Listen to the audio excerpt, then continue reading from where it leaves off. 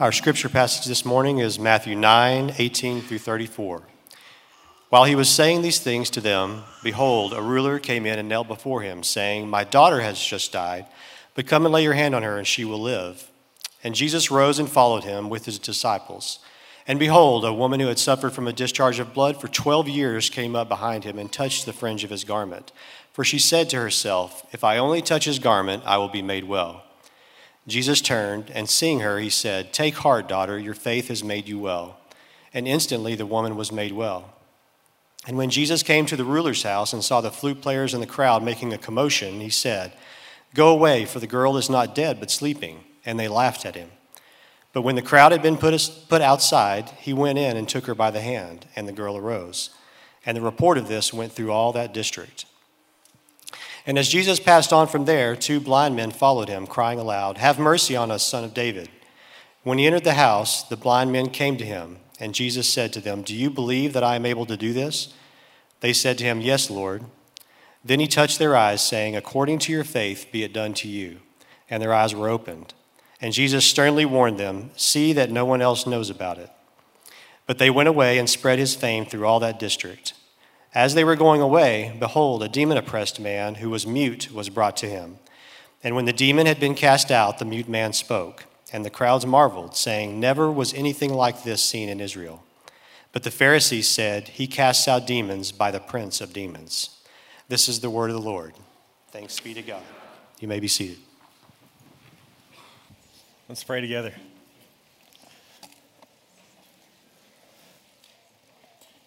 Father, our song is also our confession. Our days are numbered. We were made to walk with you.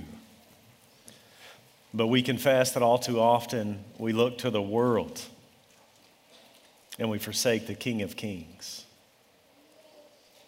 But our hope is in our Redeemer, the Lord Jesus Christ. Though we fall, his love is sure, for he has paid for every failing, and we are his forevermore. Father, pray that you'd be with our veterans, especially ours, and especially those that know you, believing veterans, many of whom are frustrated and disappointed.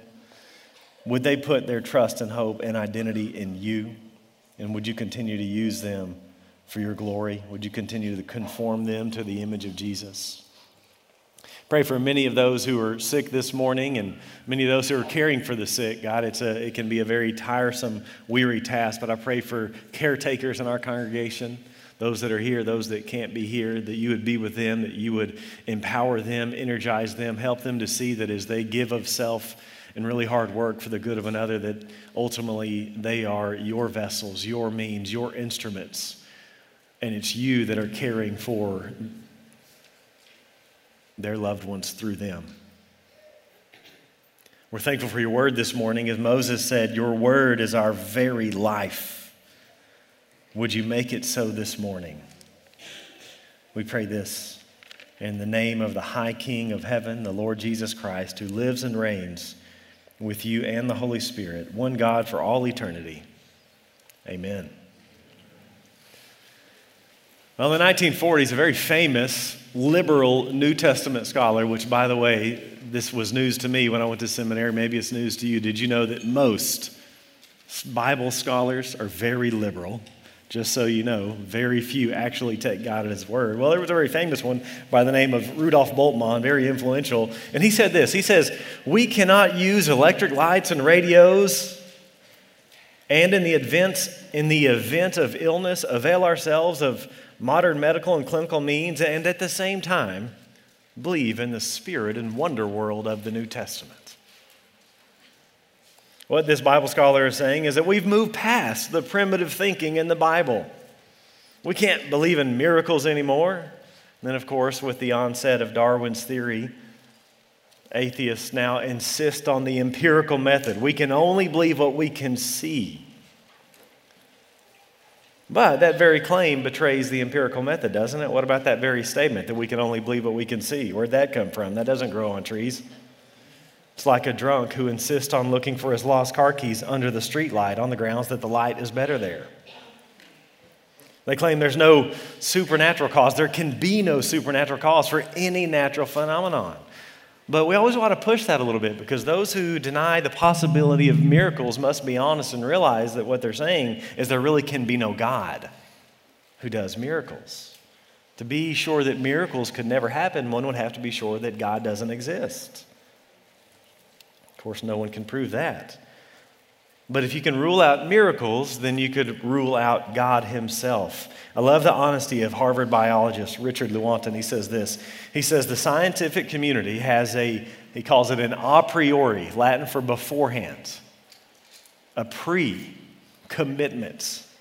The scientific community has a pre-commitment to materialism, the idea that there's only matter, there's only physical thing, there's nothing beyond the material.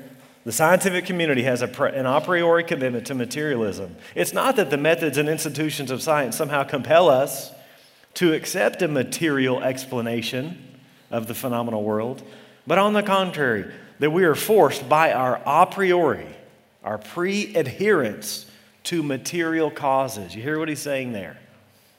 It's not that we find it, we just have this commitment that it can only be the material world. Notice what he goes on to say, though.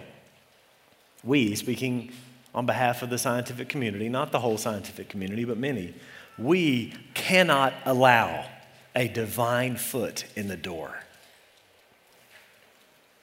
And so they're going to set up an empirical method that won't allow God to have anything to say. But if there is a God, the creator, if God created the world out of nothing, he can arrange parts of it as he pleases. And he does.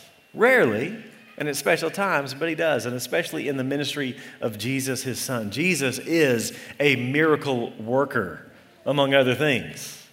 What we've seen in the Gospel of Matthew is he's bringing about the kingdom, the dawning of the new age, the new creation. That's why the Gospels and Acts are so filled with miracles, to show the dawning of the promised kingdom. Let me read to you from the book of Isaiah, one of many promises about the coming of the kingdom. When it comes, what would be happening? This is from Isaiah chapter 35.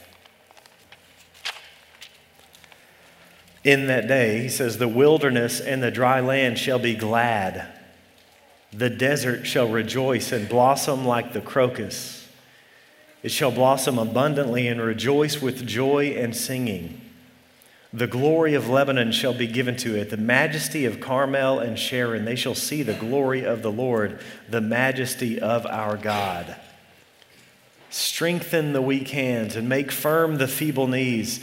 Say to those who have anxious heart, be strong, fear not. Behold, your God will come with vengeance, with recompense. He will come and save you. Then the eyes of the blind shall be opened, the ears of the deaf unstopped. Then shall the lame man leap like a deer, and the tongue of the mute sing for joy. For waters break forth in the wilderness and streams in the deserts. We see this abundance of miracles because the vision of Isaiah is coming to pass. That's why Jesus comes, John the Baptist comes. What is the main message of their ministry? The kingdom of God is at hand.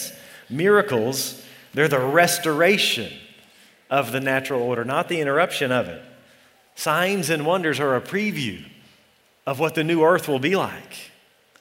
It's a glimpse of the way the world will be. It's evidences of a coming kingdom that's invaded the here and now. The kingdom is already here in the first century, but it's not yet fully consummated. Here we are in between the times. And Jesus begins to make things right, but one day all things will be made right. That's how one pastor puts it. He says, Jesus' miracles are not just a challenge to our minds, but a promise to our hearts that the world we all want is coming. Which is why sometimes God heals us in this age, but often he doesn't. But here's what we've got to believe. One day he will, fully and finally. Or the way D.A. Carson puts it, he says, I'm not suffering from anything right now that a good resurrection won't fix. You know, the prosperity gospel, which we hate at this church, it comes straight from the pit of hell and is being exported from America all over the world. They're right that God will heal his people. They just have the timetable wrong. Right now, sometimes he will, but sometimes he doesn't. But eventually, he will. They have what we call an over-realized eschatology. Jesus brings healing to every one of his children. But sometimes, for some of us, it won't happen until the resurrection. But it is happening. So miracles are a glimpse. That's what they are here. It's a glimpse of the kingdom that Jesus is bringing. But they also attest to the message. Signs and wonders were given to give a glimpse, but attest to the message of Jesus and his apostles. So we should not expect them today like we see them in the Gospels and in Acts.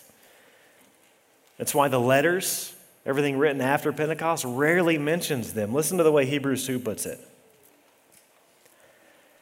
Since the message declared by angels proved to be reliable and every transgression or disobedience received a just retribution, how shall we escape if we neglect such a great salvation? This message, it was declared at first by the Lord, and it was attested to us by those who heard, while God also bore witness to the message by signs and wonders and various miracles and gifts of the Spirit. So this is what miracles are doing. This is why we see an abundance of them here. And so let's look at some more in Matthew chapter 9. Turn to the Gospel of Matthew chapter 9. If you're using one of our Bibles there in the chairs, it's around page 763, 764. And if you don't have a Bible, feel free to take that one with you. As you're turning there, let me remind you where we've been. Let me remind you of the structure of the book of Matthew. Remember, those first 4 chapters are really about who he is. Who is this Jesus? What's his identity? And then in chapter 4, verse 23, we have a transition before we jump into the Sermon on the Mount. Matthew puts it this way: Jesus went throughout all Galilee, teaching in their synagogues, proclaiming the gospel of the kingdom, and healing every disease and every affliction among the people. Then we have, of course, Matthew 5, 6, and 7. So what's Jesus doing there? He's teaching. He's proclaiming the kingdom. Then we have these 10 miracles that we've been looking at here in chapters 8 and 9, and we're going to end our section in 9:34 today, and then there's a transitional statement in 9:35 that he just said in chapter 4:23. Jesus went throughout all the cities and villages, teaching in their synagogues and proclaiming the gospel of the kingdom and healing every disease and every affliction. So here we are in the middle. We've seen teaching, now we're seeing healing. And we've seen this recurring theme of his authority because of who he is. And then he teaches, as one, chapter 7, verse 29, who has authority. And now we see his authority over nature and over demons and over sickness and even death. He's even able to forgive sins. And his miracles reveal his compassion, show his authority, and affirm his identity. And so let's consider 4 more. First, a bleeding woman, Matthew chapter 9, verse 20.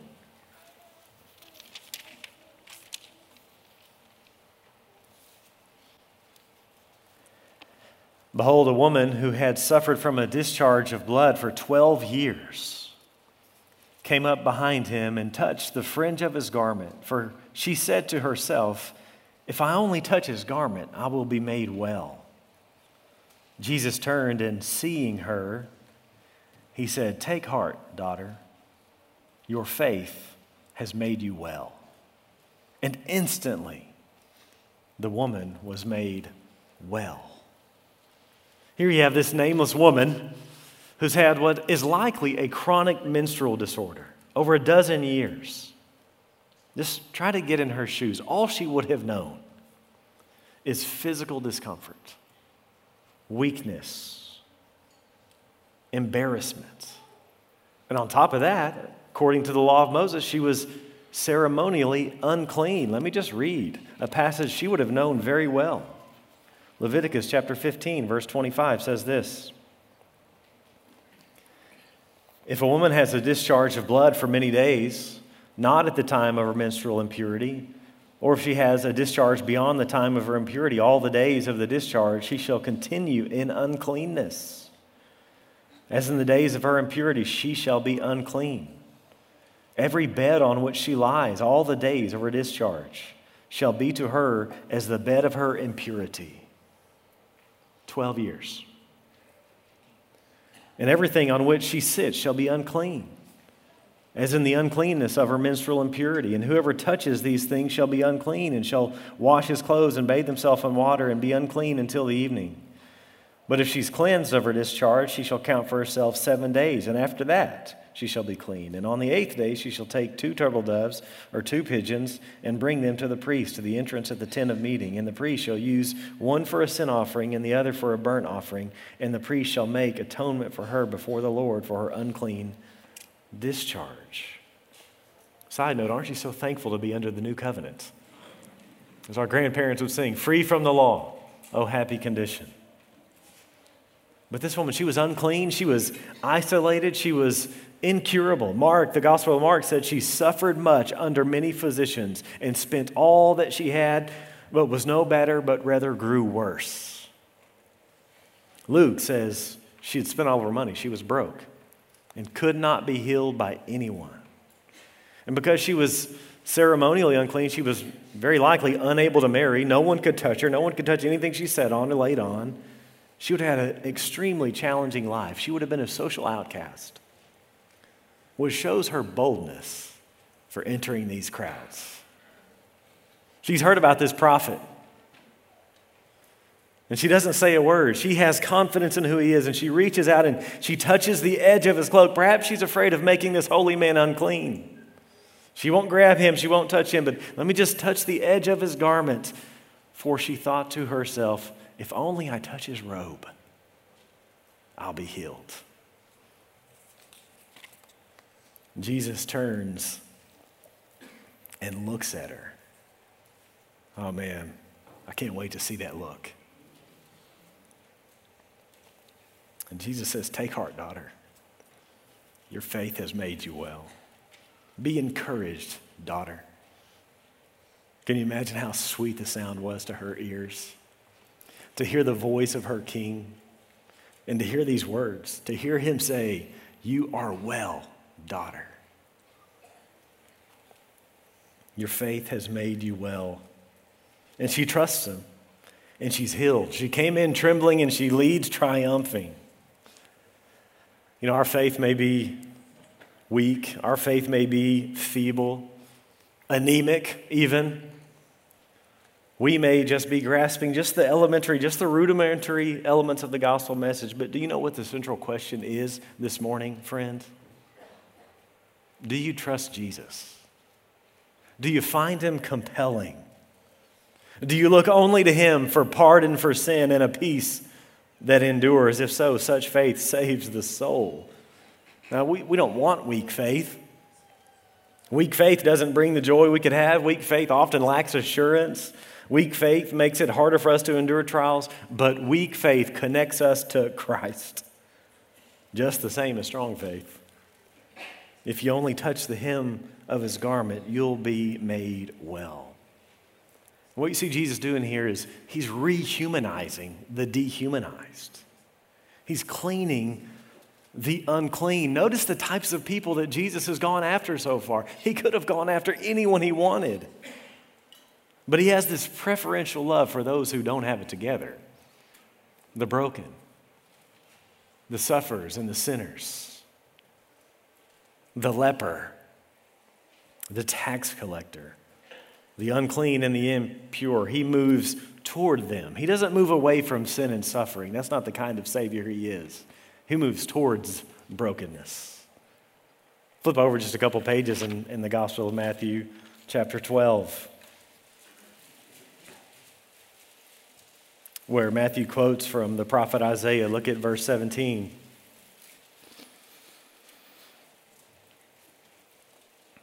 He's healing people, and it says this was to fulfill what was spoken by the prophet Isaiah. What kind of Savior would this be? What kind of Messiah? What kind of servant? Behold, my servant whom I've chosen, my beloved with whom my soul is well pleased. I will put my spirit upon him, and he will proclaim justice to the Gentiles, to the nations, to the pagans. Verse 19, he will not quarrel or cry aloud, nor will anyone hear his voice in the streets. A bruised reed he will crush. No, what does he do with bruised reeds? A bruised reed he will not break. A smoldering wick he snuffs out. No.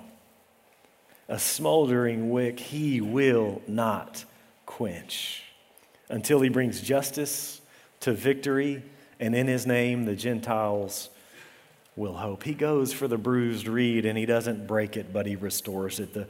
The smoldering wick he brings life to. He doesn't quench it. Psalm 103, verse 13, he does not deal with us according to our sins, nor repay us according to our iniquities. For as high as the heavens are above the earth, so great is his steadfast love toward those who fear him. As far as the east is from the west, so far does he remove our transgressions from us. As a father shows compassion to his children, so the Lord shows compassion to those who fear him. For he knows our frame. He remembers that we are but dust. He loves the down and outs. But you know, this healing of the bleeding woman was actually just a detour. Leads us to our second miracle, the dead girl. Look at Matthew 9, verse 18. This is where he was headed when he got interrupted. While he was saying these things to them, behold, a ruler came in and knelt before him, saying, my daughter has just died, but come and lay your hand on her, and she will live. And Jesus rose and followed him with his disciples. So this ruler, probably a ruler of the synagogue, probably a Jewish ruler, he's a leader. He comes up, but what does he do? He kneels. He kneels down before Jesus. He has faith as well. I mean, what do you say? My daughter's died. What do you say next? What does he say? My daughter's died, but she's dead, but if you come, she'll live. Your touch will bring the dead to life. And so Jesus follows him. So far in the Gospel of Matthew, that word follow, it's been used for what people do to Jesus. Here, Jesus follows this man because of his strong faith, and he brings the disciples. Then he runs into the bleeding woman, but skip down past that to verse 23. And when Jesus came to the ruler's house and saw the flute players in the crowd making a commotion, he said, go away, for the girl's not dead, but sleeping. And they laughed at him. But when the crowd had been put outside, he went in and took her by the hand, and the girl arose. And the report of this went through all that district. In ancient Judaism, it was the norm to hire professional mourners when someone had died. Even the poorest Jewish family had to hire at least 2 pipers and 1 wailing woman. How would you like that gig? Sort of like morticians today. I mean, you've got to have a certain personality to take that gig. It was the norm, though, and Jesus says, deuces, go away, leave, step aside. Your services are no longer needed here. Go well for another. Mourning here is about to turn to dancing. For she's not dead, she's taking a nap. The New Testament often refers to the death of Christians as sleep. Because on the other side of sleep is an awakening. For us, death's not dead because of the death and resurrection of Jesus. But these professional wailers, they laugh at him. Because they know death. They've seen it. It's their job. Those who've seen death won't soon forget it. The draining of color, the silence, the coldness. The reality that a significant change has taken place. So they mock him. In the 4th century, Jerome said, they that mocked the reviver were not worthy to behold the mystery of the revival. So Jesus asks unbelief to leave the room. And he goes in and he takes her by the hand. Again, touching a dead body would make one ceremonially unclean, just like touching a leper. Let me read from the law, book of Numbers, chapter 5. Numbers 5:2. Command the people of Israel that they put out of the camp everyone who is leprous or who has a discharge, and everyone who is unclean through contact with the dead. You shall put out both male and female, putting them outside the camp, that they may not defile their camp, in the midst of which I dwell. And the people of Israel did so and put them outside the camp, as the Lord said to Moses. So the people of Israel did. A little bit later in Numbers, chapter 19, we read this. Verse 11, whoever touches the dead body of any person shall be unclean 7 days. But we'll see again and again in the Gospels that when Jesus touches the unclean, rather than him becoming unclean, they become clean. and he takes her by the hand, and the pulse cranks back up. Jesus has the power even over death. Of course, this little girl would die again. This wasn't resurrection. This was a resuscitation. But we see where the world is headed because of the power of Jesus. One day, as Revelation tells us, he will wipe away every tear, and death shall be no more. Neither shall there be mourning, nor crying, nor pain anymore, for the former things have passed away. He heals the dead girl. Then we have two blind men. Look at verse 27. And as Jesus passed on from there, two blind men followed him, crying aloud, "Have mercy on us, Son of David." When he entered the house, the blind men came to him, and Jesus said to them, "Do you believe that I am able to do this?" And they said to him, "Yes, Lord." Then he touched their eyes, saying, "According to your faith be it done to you." And their eyes were opened, and Jesus sternly warned them. See that no one knows about it, but they went away and spread his fame through all that district. A couple of blind men, they're following, and they're asking for mercy, and they call him the Son of David. They know their Bibles. They've been waiting on this one.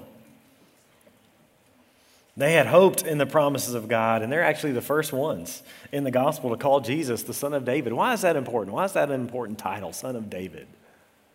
Well, because of God's promises to King David, what we call the covenant with David, most clearly found in 2 Samuel 7. But let me read from 1 Chronicles chapter 17. What did God promise David? He says, "When your days are fulfilled to walk with your fathers, I'll raise up your offspring after you, one of your own sons, and I will establish his kingdom. He shall build a house for me, and I will establish his throne forever.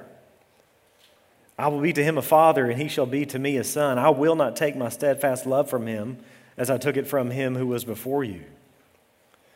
But I will confirm him in my house and in my kingdom forever, and his throne shall be established forever." God had promised David a son. Eventually, he would have a descendant, an offspring, and his kingdom wouldn't end like so many of the Jewish kings ended. No, this kingdom would be forever. He would rule for eternity, a kingdom that would not end, a forever king. This fact that Jesus is the Son of David is a hugely important part of the New Testament. Remember how the Gospel of Matthew starts?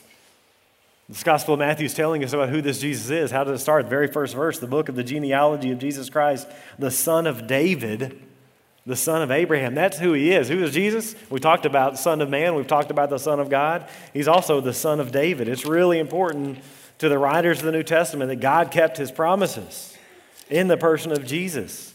The book of Romans is a pretty important letter.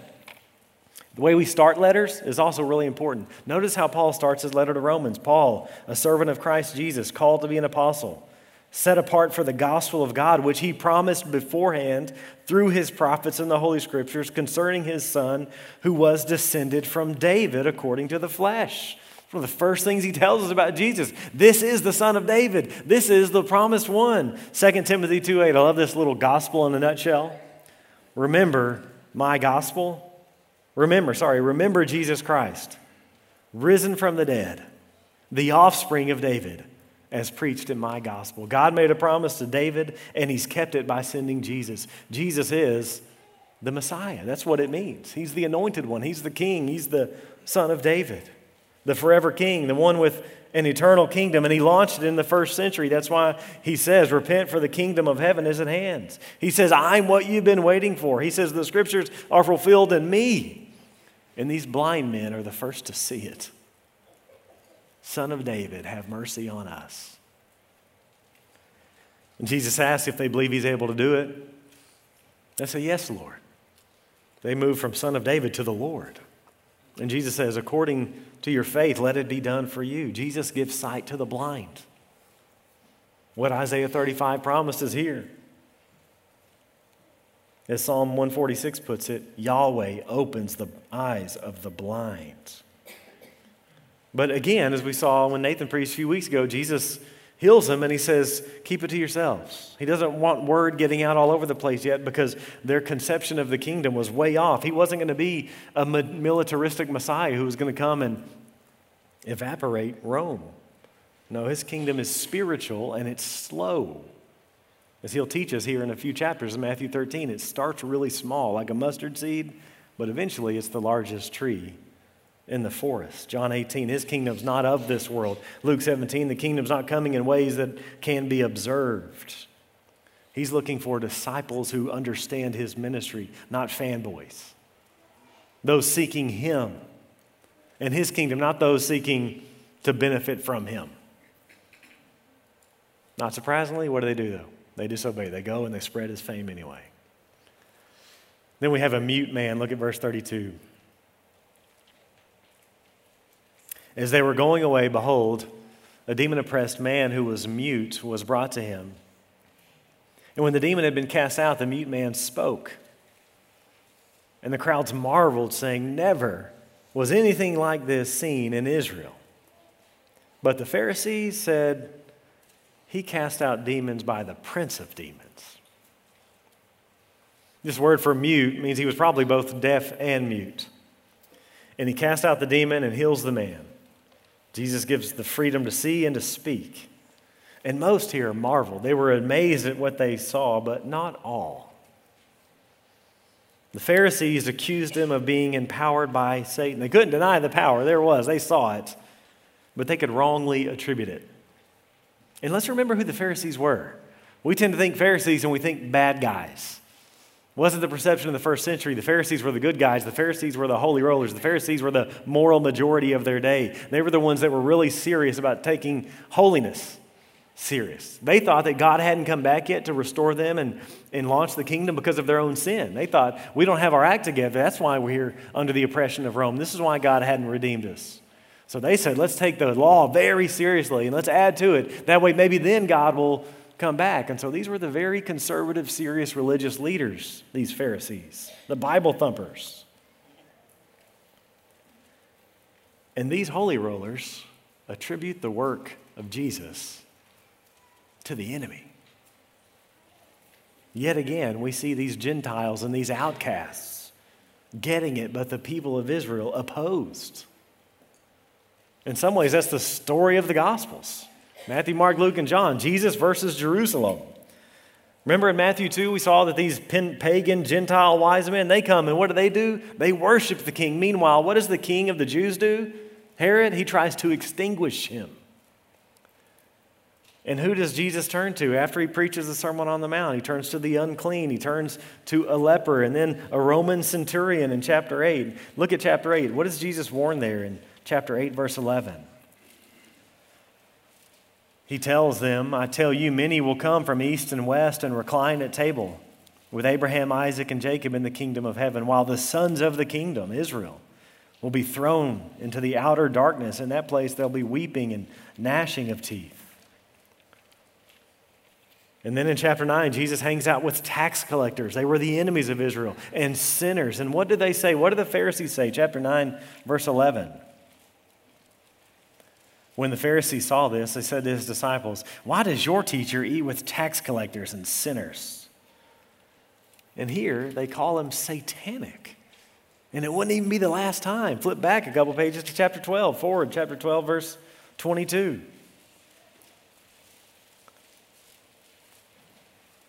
Similar situation, a demon-oppressed man, blind and mute, brought to him, he healed him. The man spoke and saw, and all the people were amazed. Can this be the son of David? But when the Pharisees heard it, they said, it's only by Beelzebul, the prince of demons, that this man cast out demons. Knowing their thoughts, Jesus says to them, every kingdom divided against itself is laid waste, and no city or house divided against itself will stand. And if Satan cast out Satan, he's divided against himself. How then will his kingdom stand? And if I cast out demons by Beelzebul, by whom do your sons cast them out? Therefore, they will be your judges. But if it is by the Spirit of God that I cast out demons, then the kingdom of God has come upon you. Or how can someone enter a strong man's house and plunder his goods unless he first binds the strong man? Then indeed he may plunder his house. Whoever is not with me is against me, and whoever does not gather with me scatters. Jesus faces this opposition, against the people of Israel and their leaders, and he will face opposition from his own people till it ultimately ends at Golgotha. It will be a good reminder for us as we walk through Matthew that religious seriousness and religious pedigree doesn't mean anything. Hearts for the Lord does. Well, looking at these 4 stories, what does Jesus require? Really 2 main postures. What's he after here? First posture is need. All you need is need. The main qualification for the kingdom is to realize you don't qualify. Brokenness. An awareness of your sin. Contrition. Your despair is his home.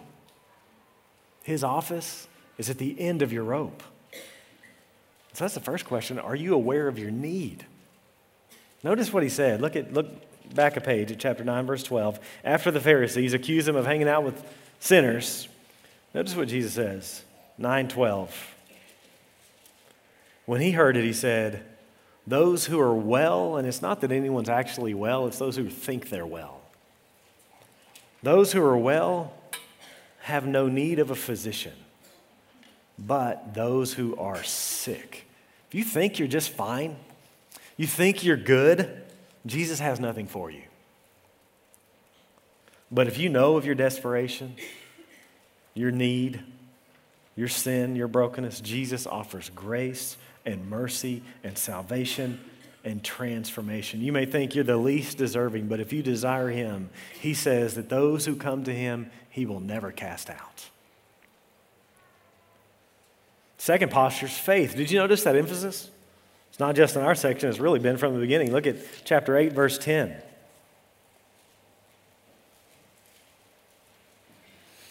Truly I tell you, with no one in Israel have I found such faith. Look at chapter 9, verse 2.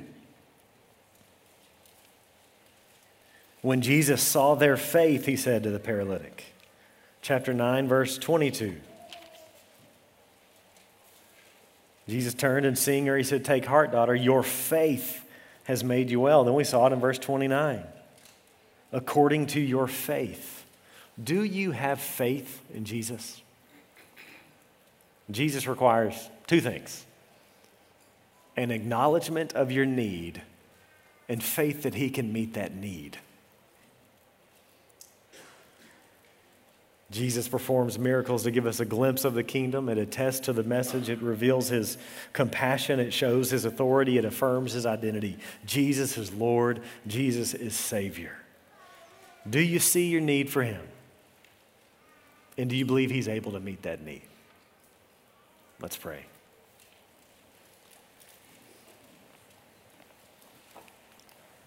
Oh, what a Savior. Isn't he wonderful?